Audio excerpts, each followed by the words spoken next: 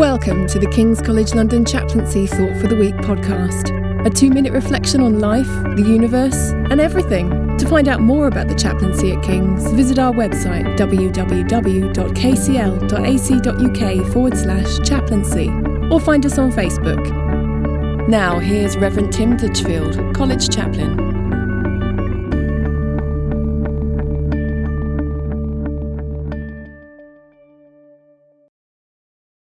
Love is what brings us together today. What better way to celebrate Valentine's Day than by quoting Peter Cook's impressive clergyman character in that wonderful film, The Princess Bride.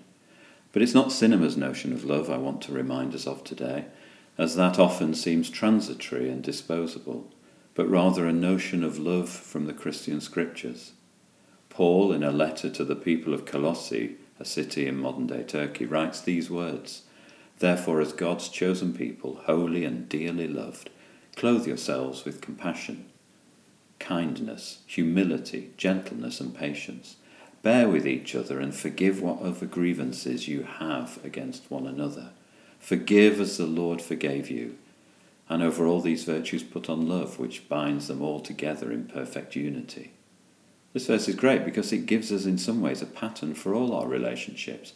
And it's not idealised romantic love, though romantic love, of course, is good. But this is about the nitty-gritty reality of loving another human being.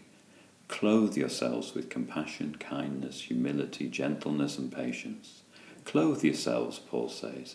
He seems to be saying, make sure that what people see on the outside, like our clothing, is our compassion, our kindness, etc. But also there's a sense of an action. Put on. It's not something I believe he's saying that comes naturally. We've got to work hard at these things. There's lots we could say, of course, about each of these qualities, but just think of kindness. How easy it is to respond to someone we love when we are tired after a long day by a hurtful remark. Because it's been a hard day, we've experienced the unkindness of somebody else.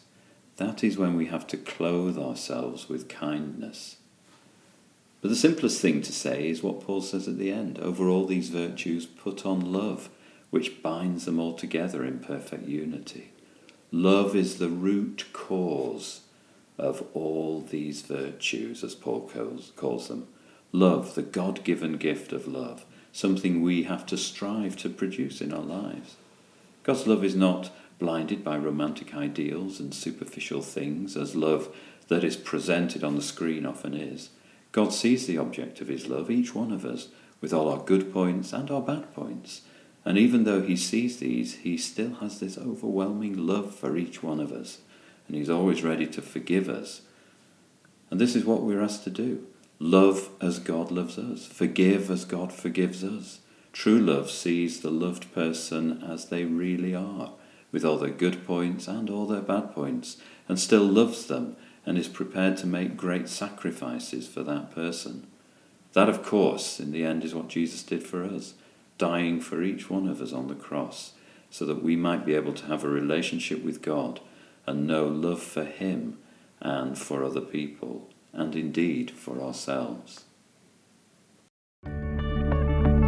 That was Thought for the Week, brought to you by the King's College London Chaplaincy team.